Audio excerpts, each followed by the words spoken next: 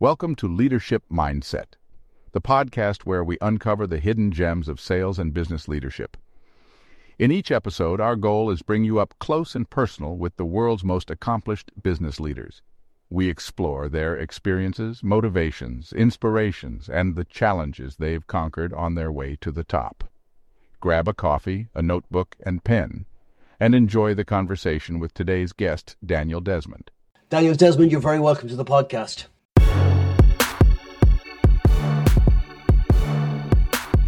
Well, delighted to be here. It's a privilege to get an opportunity to speak to you on this fantastically sunny day today. Thank you for the invitation. Daniel, maybe you could start a little bit. I'd love to understand your story a little bit better. I've seen on your career on LinkedIn, but maybe you go back a little bit further and share with me where you grew up and talk to me a little bit about what that childhood was like. Yeah. So I grew up in North County Dublin. Swords was where I was born, and my dad was originally born in Swords, so he came from a big family, a family of 10, 4 brothers and 5 sisters. And then I was born in Swords. So interesting story. My mother was originally from India. So her parents, they emigrated from Gujarat across to a place called Tanzania, and that's where she was born. When she was 16, there was a lot of political trouble in Tanzania at the time. This is in the kind of mid-60s. She wanted to go and learn how to speak English. So she had 2 older sisters, and both those sisters said, we've heard of this place called England, so we'll go to England. And she ended up meeting a concern aid worker who was working out in Tanzania at the time. And they said, hey, listen, why don't you come to Ireland? It's a lovely spot and we speak English here. And so she said, okay. And at 16 years of age, she packed herself up and moved all the way across to Ireland, settled with a family living over in Howth, and ended up going to Mount Temple School, which of course is where Bono went as well. So very challenging and a huge sort of difference for her, right? Moving all the way across from Tanzania to Ireland at that time. Stayed here, and to make a long story short, she ended up meeting my dad, and then he made the long journey across to Tanzania to meet her dad and ask him for her hand in marriage. And it's a very funny story, but he said it took him a while to get him eventually to sit down and ask the question. He said yes. And my she's lived in Ireland since she moved here, so for the rest of her life. So growing up in North County Dublin, obviously half Indian, half Irish, it was definitely Ireland in the 80s was a different place and probably not as diverse and inclusive as we are today. Yeah, it was an interesting upbringing, and we grew up in the country. How did that manifest itself for you? Yeah, it's a good question. School was challenging at times, and just in terms of trying to make your mark. And I guess I never really felt that I was different to anybody else. And obviously your close friends would understand who you were, but those that obviously were on the fringes could be challenging at times. So I think certainly as I got through 80s into 90s, and then I had a great opportunity to move to Australia. And then I first noticed when I came back from Australia, I just went, this is a very different country. It's just much more diverse with a lot more immigration coming in, which thankfully we've continued to see. And Ireland is what it is today. It's a much more multicultural, much more diverse country. But certainly I remember landing in Sydney and Bondi in 2000 thinking to myself, wow, this is amazing. It was a melting pot of cultures and just a real assault to the senses, which I just hadn't had growing up. It's funny you should say that. I was in London only a few days ago, and I know Ireland has come on a lot, but it's still in the halfpenny place compared with London. I've never seen anything like it. I've been to London many times, but it's just a reminder of what a real metropolitan system can be like. But I'm curious to know a little bit more about your mother, if you don't mind me, because to me it's extraordinary for somebody at the age of 16. I know when my kids were 16, you wouldn't let them go to the shops, let alone go across the world to start a new life. Yeah. Talk to me about her character, and what I'd love to understand is what character traits of hers you've inherited. Yeah, so, and for her moving across, right, obviously massively challenging. She would have spoken English, but again, Ireland, I can only imagine what it was like in the 60s. A very different place to what it was in the 80s, and then certainly what it is now. She said she always felt welcome when she came over here. She basically ended up working as an au pair for a family in Howth. She finished off 5th and 6th year in Mount Temple. She got a scholarship then to go and do her further education. She said they were a wonderful family, really looked after her, very warm. She was always somebody that was very independent, worked basically when we were younger growing up. So my dad worked in the IDA, which kind of gave me, and I'll tell you about that in a minute, which kind of gave me the initial, I guess I was able to see what sales was about. My mother worked all the time when we were at home, so she was an accountant, she worked for herself. So I guess that sort of independence of being able to work for yourself, but also resilience, and she's just a very open person. So I guess what that's given me is just that sense of openness. And maybe that's because she came here and she felt welcomed into Ireland. She was very open, regardless of who I ever brought back to the house or whatever friends came in, or my brother's friends or family's friends. She was just always very open, very welcoming, very a good sense of adventure and getting up and going after things. So giving you a strong work ethic and a sense of perspective and courage. Yeah. Because I do see that. It's like when you have somebody like that you look up to, it does influence you heavily in terms of some of those traits. I noticed from your CV, Daniel, that you were working in inside sales long before it seemed like inside sales was a thing in Ireland. Yeah. Talk to me about how you got into that. That is a very funny story. When I was very young, I don't know, maybe I was 15, I was on the street selling lines for Liffey Trust. So you go around, you were selling lines. So I did that in between, say, 4th year and 5th year. And then I left school, went to Dundalk College for a year, did a year in Dundalk, was doing business studies in French.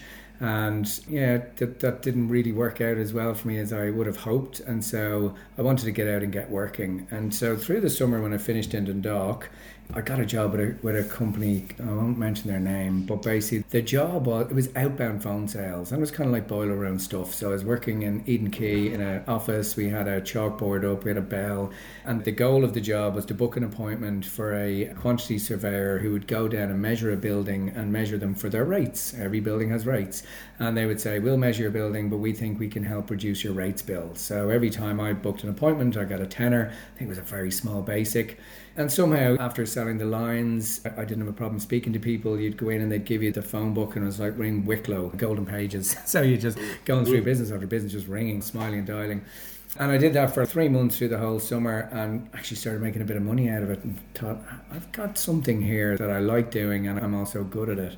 And then Gateway Computers had opened up close to me on the north side of Dublin, and I was like, my dad was like, Gateway, that'd be a great place to get a job. US multinational, they look after you, they give you the training. And he'd been on the receiving end of bringing in a lot of the US multinationals through his role in the IDA. So I applied for a job. It was customer service in French, did an interview, didn't get it, went back, applied for another job, didn't get it, third time lucky, got a job, and the interviewer was like, sell me this pen. No, Wolf of Wall Street.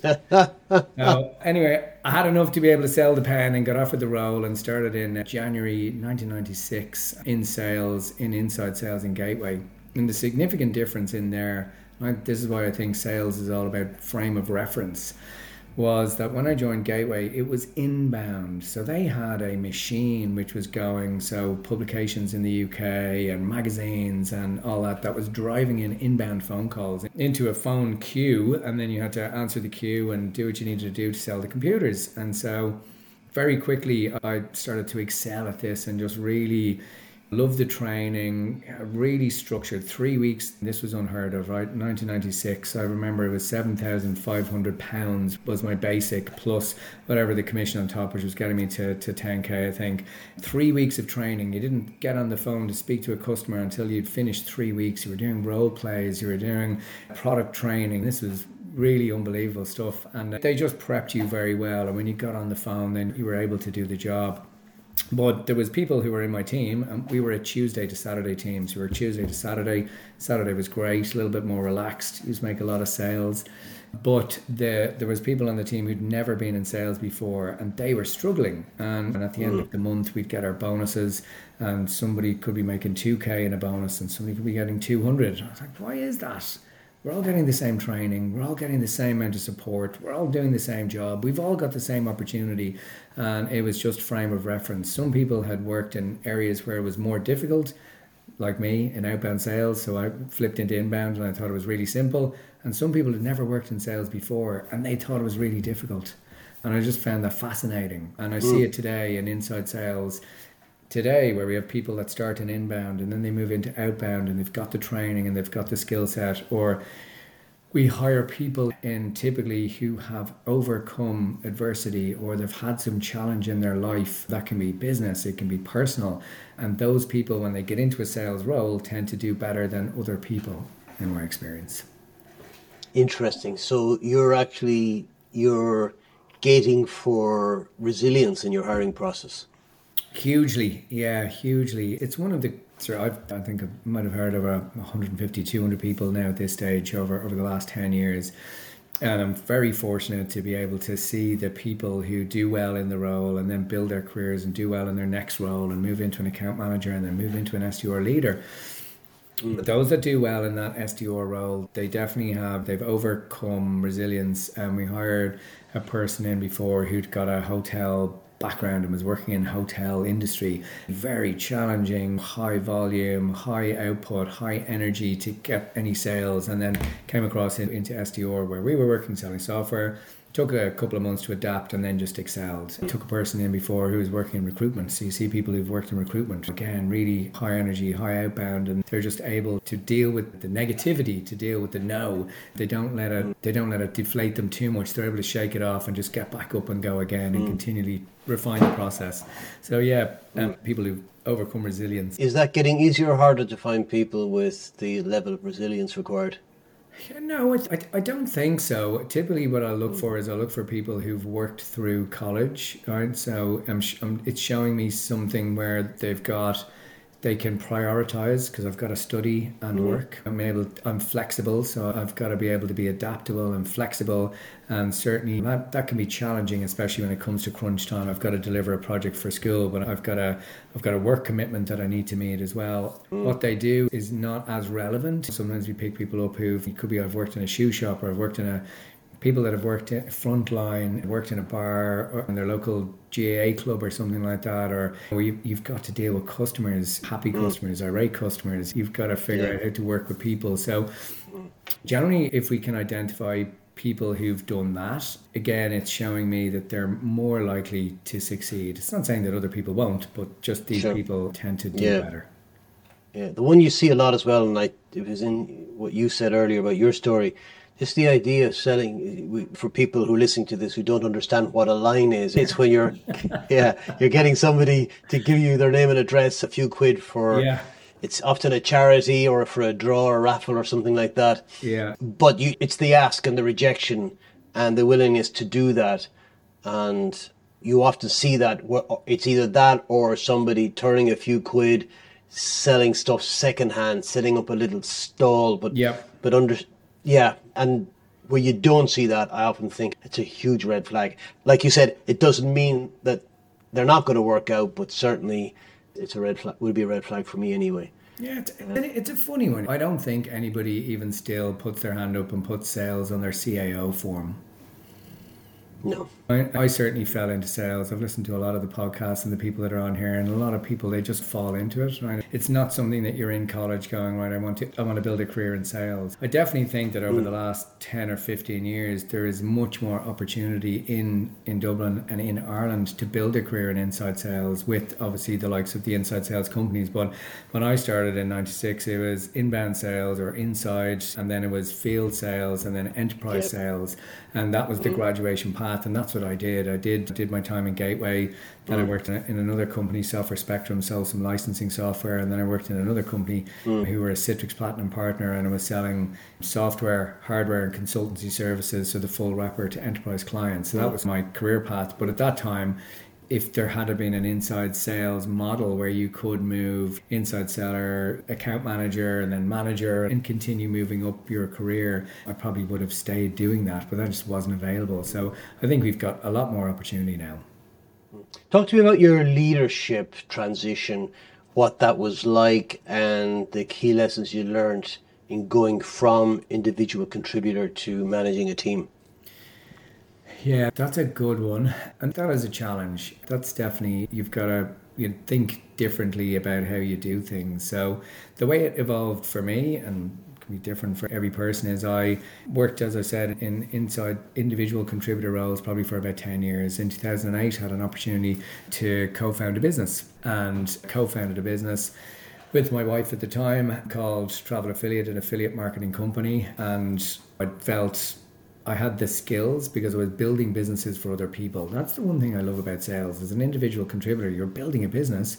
I think about it like, but you're operating in a franchise, right? We're giving you all the tools, we're giving you the product, we're giving you the support, but you ultimately are building your own business. You're working for yourself. You're setting your own hours. Normally you're out and you've got a number to do and go and deliver it. And it's quite autonomous. And I loved that about working as an individual contributor. Flip over into then setting up my business, which is the reason, a continuation of that, going, can I build a business for myself?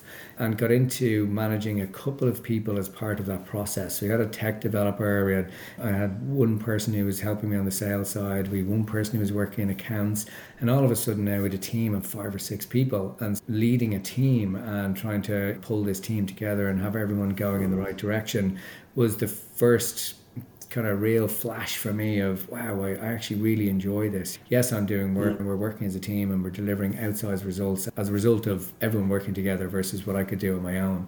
So that business closed down in 2010, but that got me the hunger for leadership. So I need to learn more about that. So I did a coaching course because I wanted to learn more about how to coach and mentor. And then I had an opportunity to set up a HQ of a US multinational in 2012. And my experience obviously looked like a good fit because I'd set up my prior company. They asked me to come in and take on the head of sales role and set up the initial founding team. So I came in there, hired 6 people in sales capacity, hired another 6 people. We had a couple of managers and started building out this team. I have to say, a huge amount of fun. And then started building in a cross-functional teams. We needed some other functions to come in. And I guess that's where my leadership was exposed, if you will. I hadn't got the experience of really leading a cross-functional team. And so my skill set was in sales, and I came up through that sales vertical, was working well with the managers who were then managing the team and had got that. But my real kind of gap was cross-functional. So these are people, they don't report into you, right? So you're trying to, how do I create a team dynamic, right, where everyone is working harmoniously together, where there's a lot of challenges, right? There's a lot of friction between CS and sales and operations and sales, and I just was really struggling with that. So anyway, we did a great job in the numbers, managed to grow the business from 0 to 10 million over 24 months, and then moved on from that company. But I realized I had to go and figure out a little bit more about what is leadership, and not only what is leadership, but basically who am I as a leader and what's my leadership style, and how can I use the best bits of me to help create these cross-functional teams. So I went down the path of IMI, so IMI, who you probably know. Yeah, I'm doing well. Yep. Initially started off doing a diploma in management. I said, I'll start with this and I'll do one and see how it goes. And it was called the Fundamentals in Management. So that was great learning. And then the next diploma I did was a diploma in leadership. So it was purely just a diploma in leadership, very focused on yourself, very focused on your own style, self-awareness, emotional intelligence, really just trying to understand me as an individual and what are my strengths and what are my weaknesses and how can I leverage my strengths, be myself, be authentic, and lead a team. And when I completed leadership, we had a weekend away in Killary. They do a kind of an action, leadership nice in place. action, they call it. They split us into groups and we had to lead people and be led, and it was really eye-opening. But the key takeaway for me from that was, you don't need to be an expert in the specific topic that you're leading in, right? You just need to know how to build a team and get everyone focused on the outcome. What is the outcome? What is the end goal that we need to achieve here? And then it's harnessing the strengths of the individuals to pull that together. Whereas before, when I was leading people, I always used to default to my expertise in sales and feel that I don't know anything about that, so I couldn't lead them in that. How could I lead somebody in that particular area because I know nothing about it? And so that was a big takeaway. And then I rounded off the final diploma, which was organizational behavior, about building organizations and all the different dynamics that go into that. What you said about leadership there a moment ago, about you don't have to be the expert, it's about pulling resources together towards a goal. Could you say the same about sales? Yeah, absolutely. I think the role of your certainly enterprise account executive, I believe now, is a quarterback role, right? So they're pulling together a wide group of additional people to help support. So At Qualtrics, you could have a solution advisory team, you could have a technical sales team, you're going to have the deal desk team, you're going to have the customer success. There is a wide set of people that will come around and influence and help you get your deal over the line. Your primary responsibility obviously is managing your customer to make sure that, and not just this singular person, but there's multiple people on that, but then also doing all the coordination in at the back end to pull all that together. So yeah, it takes a village now to close a large enterprise deal. Even as you go down into mid-market, okay, maybe SMB, it's a bit more one-to-one. It's me with MD or me with owner of business, but as I start to move up, it's multi-threaded and multifunctional. Yeah, I think definitely at that enterprise level, it's a big team of people involved. I think you've just given me the title for a great book about enterprise selling. It Takes a Village. Great title for it. It does now. Yeah, it does now. Yeah. And we see it, those large deals that get closed, there's a huge amount of people that you've got to manage in the back end to ensure that we can close a deal. Yeah. Did I talk to you about the question wheel? No. I think we might take one. So I have a little wheel here with 20 questions on it. And so we might randomly spin the wheel. So the question was, what have you learned about yourself in the past? It says in the past year, but take that past, the recent past. The recent past. What have I learned about myself? So much has happened in the past 3 years anyway. Yeah, so I suppose I've been through a transition on the most recent past. So I've finished up with my prior role, which was Qualtrics in March, and I've been in a transitionary period in the process of searching for a new role. And I think that when that happened, I was definitely going through the Kubler-Ross grief curve. Right? So denial, bargaining, and then moving on, and depression, and kind of all of the layers. And what I've realized in the last 3 months is that I'm more than my job title. So I am a husband to my wife, I am a father to my 2 daughters, a brother, and it's really, and also that I just have a huge amount of supporters out there if I look for them. And so I think what's really important is not to close down and not to get too inward focused, which can happen when something like that happens. It does for me. And it is to make sure that I'm reaching out to people, and every single of just honestly the support that I've had over the last 3 to 6 months has been incredible. I have people messaging me every couple of days, once a week. How are you? How's things? Is there anything I can do? Can I help? Oh, reach out to somebody. I need some help with this. They're just people that are there to help. And I think that's been just, I'm hugely grateful for that. But it's also something that I could have missed if I had have just stayed, I guess, closed and put my head down. Yeah, listen, I've realised I'm more than my title, and it's been an amazing time at getting to spend some quality time at family, friends, doing things that I wouldn't have been able to do otherwise, to really grasp that opportunity. And then also that I'm resilient and continue to just keep going forward and just hope that good things will happen. Yeah, it's interesting in that you probably wouldn't have chosen it, but you've got something out of it that you could never learn from a book. It's something that you have to go through to realize that what's special about life is the people we have around us and the support networks. And then also realizing, I think it's a really powerful one, is that we're not our jobs. That's just a part of our life. Yeah, absolutely. And I think, listen, as we know, there's a lot of layoffs going on at the moment. A lot of people that are finding themselves in situations that they couldn't have really imagined that they'd find themselves in this year when they were coming through the new year. I've been incredibly lucky. I think there is a lot of support for anybody that's going through that at the moment. I guess what I'd say is don't be afraid to reach out for help. So certainly I did. I leveraged my employee assistance program. I managed to get a counsellor, a fantastic woman who basically I had 6 great sessions with over a period of about 8 weeks. And that kind of really helped me just internalize and digest and move forward in a positive manner. So again, I guess just for anybody listening to this who finds himself in a kind of similar situation, it's don't be afraid to reach out, don't be afraid to ask for help. Everybody out there in your network wants to help and support, and certainly I've just been very lucky myself. That's wonderful advice. Tell me, Daniel, who inspires you?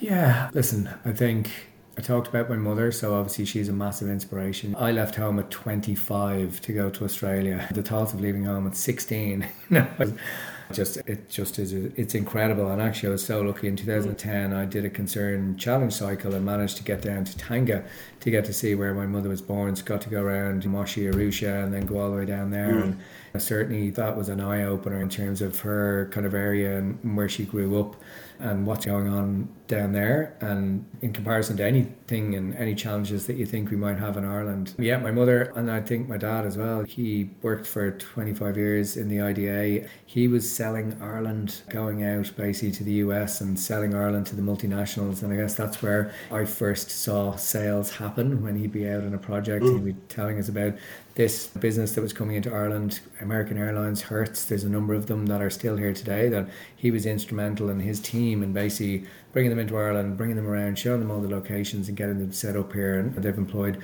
thousands of people in Ireland. And I've been very lucky to work for a number of US multinationals in my career. So yeah, my dad as well. Very good. I want to talk to you a little bit about AI, if you don't mind. Yes. I don't know, maybe I should ask you first of all is how much have you embraced it in terms of trying to understand it? And what I really want to go then, assuming that's the affirmative, is where are the opportunities and threats for the role of a sales leader, role of sales in general, with what you're seeing? Yeah, I suppose my lens is definitely on the sales development side, right? So that's what my most recent kind of experience is. And so I've been very interested in trying to understand how can it be leveraged by the SDR to help them be more efficient in their role. So I guess an SDR spends a lot of time, in my observation, doing, let's call it data admin, for want of a better word, right? So they're trying to identify contacts on Sales Navigator that might be good contacts to go and reach. They then need to use a third-party tool to figure out how to get an email address. They then need to use another tool to figure out how to get a phone number. We then need to get that. We've got the automation happening now from an email prospecting basis. I heard one of your previous talkers talking about Outreach and their Sales Loft and a number of other tools which have only come in probably in the last 5 years, but have made a massive step change in terms of the efficiency of the SDR. When you think about how they would have done it before, which was sending emails through Outlook or Gmail and no sequences, and it's unimaginable, really, right? When you think about it, it's so labor intensive, or maybe we did a mass mail merge or something, to now. And I think that that's where I see the AI helping the SDR, that as we start to get, because those tools, there's a lot of vendors out there are figuring out how to integrate AI into their tool to make it faster and more efficient. We'll still need to use a number of tools, but what that could do is just reduce the time it takes from, I don't know, is it 2 hours a week? Is it 5 hours a week? For me, an SDR's most valuable use of time is on the phone speaking to a prospective buyer.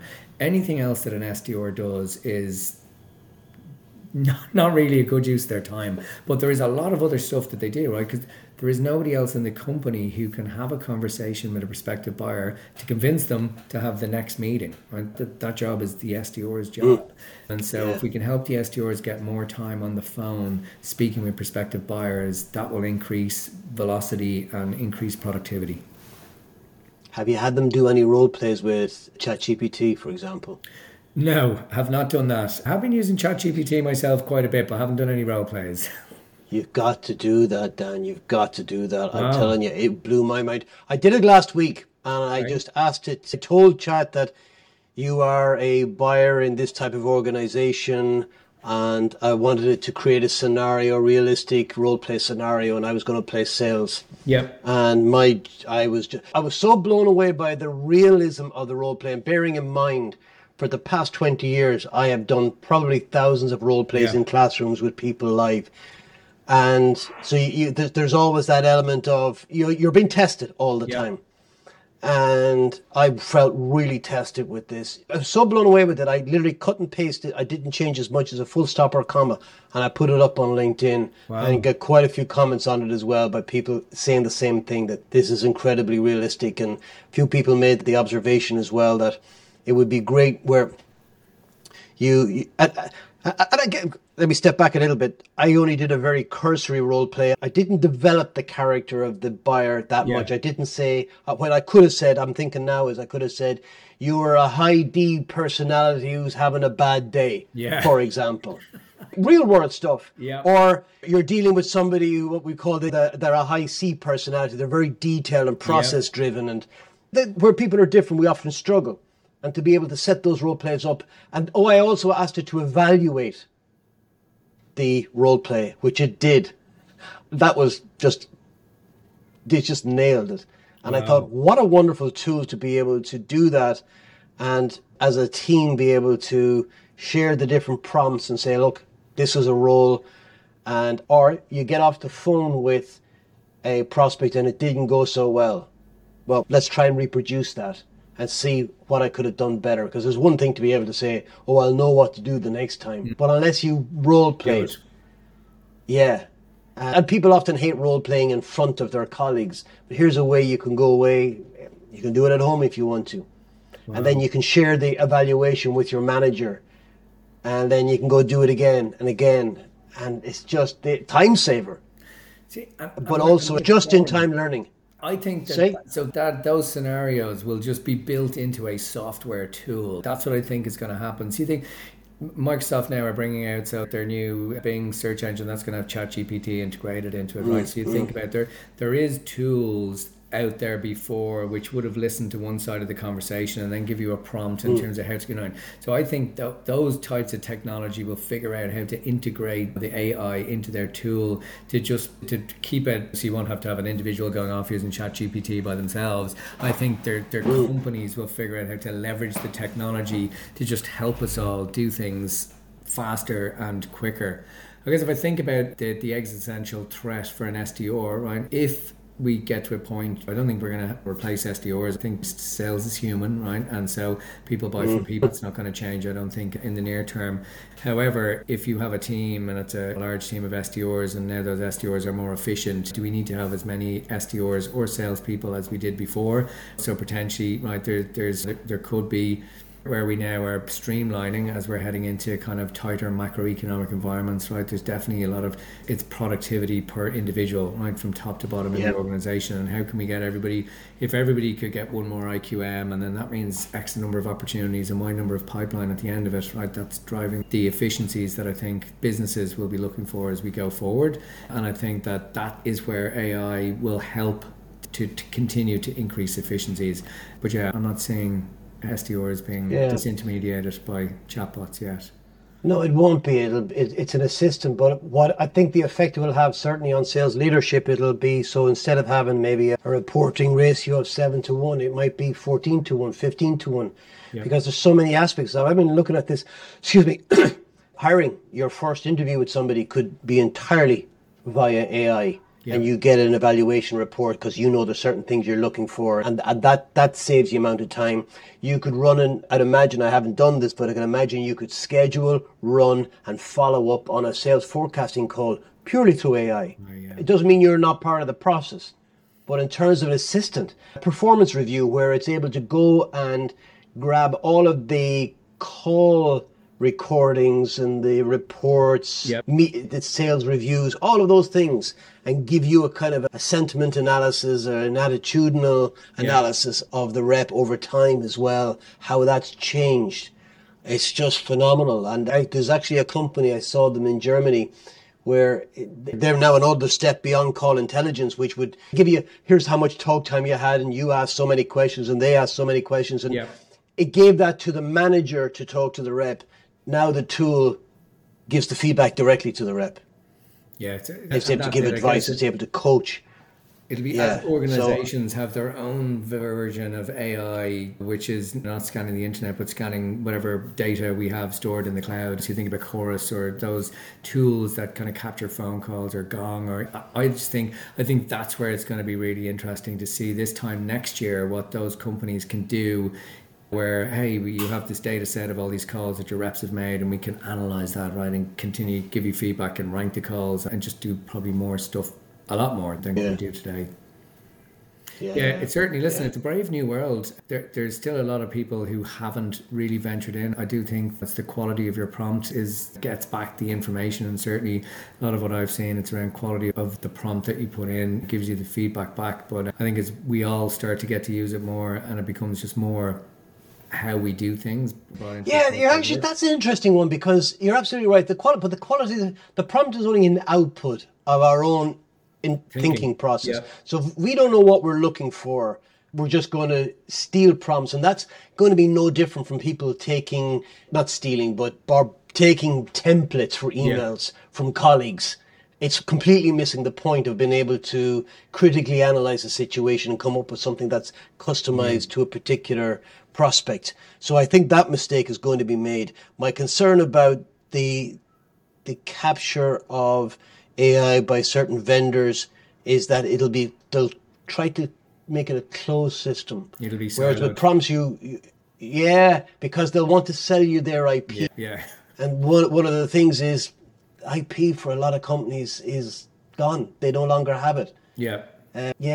For companies traditionally who have operated on the basis of IP and protected copyrights and trademarks and so on, that's gone by the wayside. There's no question about it. I did that recently, and I asked it for to describe this particular technique, which would be trademarked by a sales training company, and it described it perfectly. Really? But it didn't give any attribution to the company, none whatsoever. That's scary. But anyhow, we'll see how that one plays out. It's going to be an interesting ride, that's for sure. Tell me, just a couple more questions, Dan, because I'm just conscious of your time. I wanted to ask you a little bit about what you're doing currently. And I know you're going into a new role, and that's not publicly announced just yet.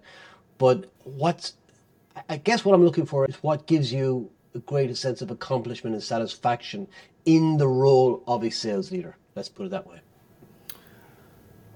I suppose just speaking from my own perspective, I think what gives me the juice of doing the role, and I've done this for a number of years now and in a number of different organizations. Personally, for me, it is seeing the growth of the careers of the people that I get an opportunity to work with. So I'm phenomenally lucky to see people.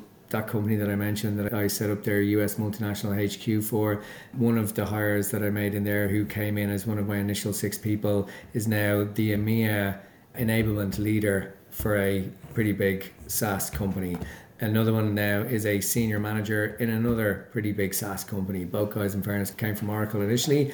But seeing how the people that I have had an opportunity to work with and how their careers have grown, and at every organization I've been blessed with, whether it was SDRs who then moved into sales, and then they were SDRs with me and they had to move into sales in another role, and they wanted to get into leadership. And I stay in touch with a lot of people. I'm so lucky that I have a kind of a vast network, and to try and keep myself open and supportive to help people when they have questions, or if they're thinking about jobs, or they want some coaching, or they have a particular issue. I'm always there.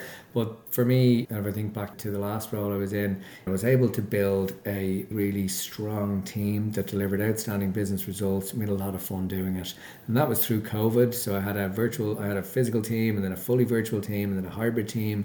But the team was a wider cross-functional team. So it was made of compensation, finance, people operations, talent acquisition. Obviously, we had enablement, right? So the wider team, marketing, huge collaboration, and just tight working alignment with the wider ecosystem. Because I say to the SDRs, I go, listen, none of these results are possible without all of these other people who support us and help us to success.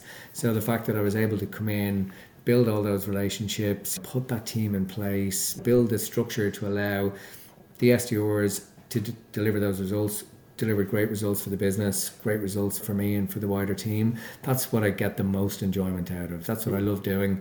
I love getting in and building a team. Just I think back, honestly, I think back to when I was in Gateway, and it was a very young 20-year-old growing up. I had 3.5 years, probably the most fun I've ever had working in any company in my life. I spent a couple of years in another company in Australia, which was a lot of fun.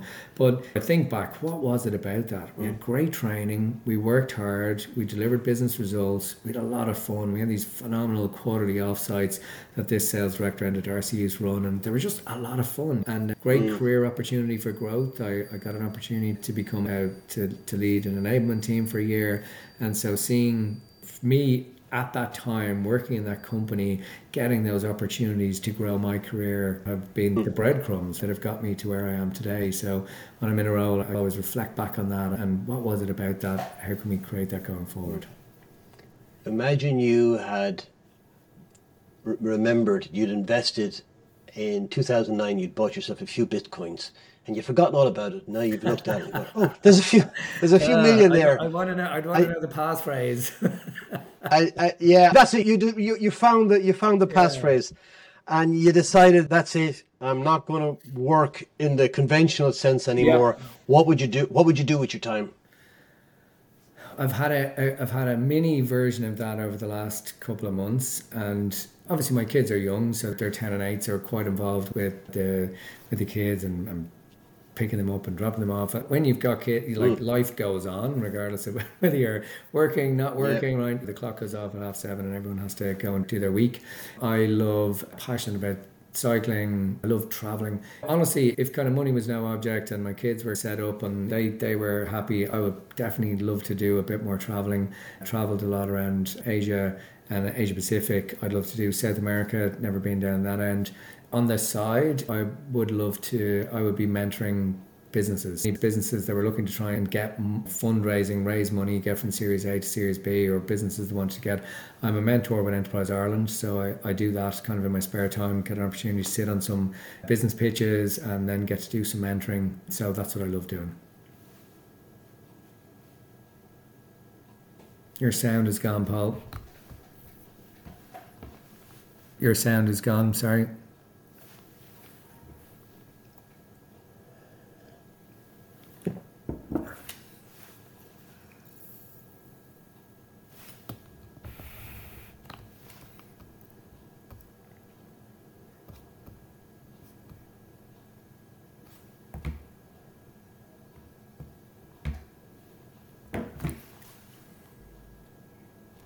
Okay, I think, am I back? Yep, you're back. Yep, just my battery died. Good job, I have a backup.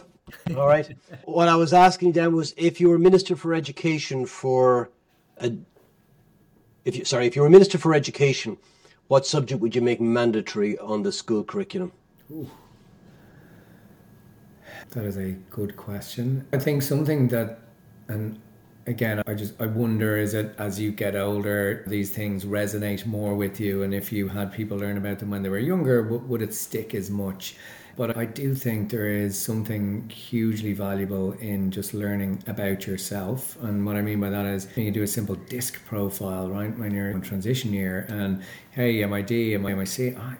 And that tells me about myself. So I think learning about oneself, what your default way of being is, helps you then basically interact with other people, and that's a huge skill to have regardless of whatever role you go in. So I think, and then on top of that, if there was a piece component around whether Myers-Briggs or emotional intelligence, you think about Goldman and how they could bring that in earlier in your career, earlier in school. So whether it's like secondary school, and then as you would go into college, obviously you might major in a particular topic, but there was, as far as I'm aware, and I haven't looked at the school curriculum, I haven't seen anything like that on it, right? And that's that's a journey you have to go on by yourself. But I think if you could have that on the curriculum, right, that could help you just develop as an individual and a person in a much, much faster way. It took me a long time for me to figure that out about myself. But the earlier you can figure out who you are, what your natural tendencies are, obviously they do change over time,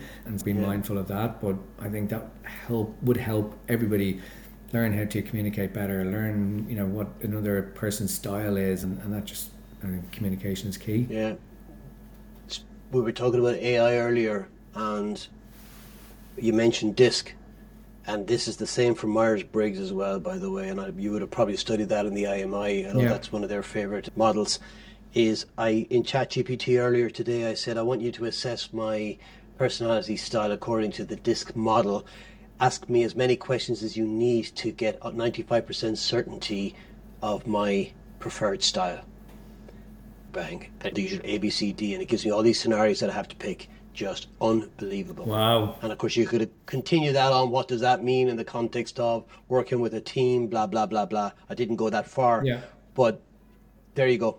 And by the way, that's going to be then, I won't say it's another business out of business, but those companies who sell those profiles, there's no IP in that anymore for them at all. Now, they can still do some analysis and some consulting on the back end, but charging 500 quid a head to do a DISC profile, gone.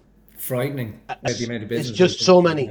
Wow. Yeah, absolutely. Two very more quick questions, Dan, before I let you go. Desert island. Imagine you were stranded on a desert island. You don't know how long you're going to be there, but you can bring one thing, not a person, one thing with you. What would it be?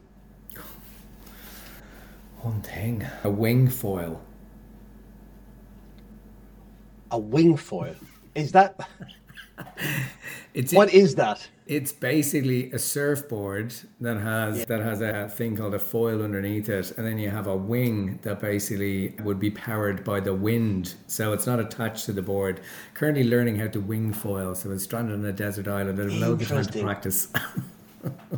I saw one of those in Selfridges in London, but it had a small little motor on the bottom of the wing that's down in the water. That is an e-foil, so electric operated. So that looked real fun to me. That really did. Yeah. Wow. Okay. All right. That's you're planning your escape before you even get there. Nice. If your house is burning down and your family are safe, you have any pets, they're safe, your computer and phone are safe, you've got time to run back in and grab one item, what would it be? Oh, God. What would I go in and grab? Our wedding photo album. Good answer. My kids are not going to be happy with that one. No, but they'll get over it. We'll say no more on that subject whatsoever, but we both know what we're talking about. Yeah. Yeah, good stuff. I'm actually curious because I have had a final question, but there's something I want to insert into it. If you were to write a book, what would the book be about?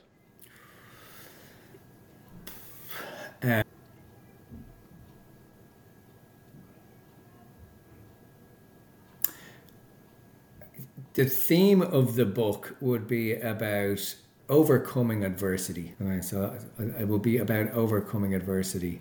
Because I think, the world is the world out there, right? And I think we all, and that's something I try to really just teach my kids, is you will get knocked, things will not go your way, you won't get the result you want in your project, whatever it is, right? So there's tons of stuff out there, and it's how to deal with adversity, but then back yourself, take it up and go again. And so it's now that you will be knocked, and then just not letting that knock completely knock you. It's just getting back up and going again, and getting knocked and getting up and going again. And for me personally, if I was to look at my career on a bar chart, it would be up and down and up and down and up and down. And it's never gone straight up, horizontal for a while and then down and then back up. But if I look at it over 25 years, the graph is up, and I've been very fortunate. But there's been lots of challenges, lots of knocks, lots of sideways. And then where I've had to take stock and reassess and figure out, hey, what do I need to do? How do I get myself ready to take advantage of the next opportunity that comes my way? And I think if we can teach our kids how to just overcome adversity, I think that's a life skill. To paraphrase Little Orphan Annie, the sun will come out tomorrow, and if not tomorrow, then the next day. Indeed. Yeah. Very final question. If a book was, when your time on this planet is done and a book is written about your life, what would you like the title of it to be? Oh. Long-winded, but I get down and I get knocked down, but I get up again. It's the title of a song as well. Can you sing it for us? I could, but I won't. but you're not going to. That's I get knocked I down. need a few That's birds the for one. that one. Exactly. Yeah, that's a banging tune. My I walk-on like it. music. Yeah. That's nice, and it fits with the adversity thing as well. Yeah. Daniel, Desmond, thank you so much for being my guest today. Really appreciate it. Paul, it's been an absolute pleasure. Thank you for the opportunity to come and chat today. I really appreciate it.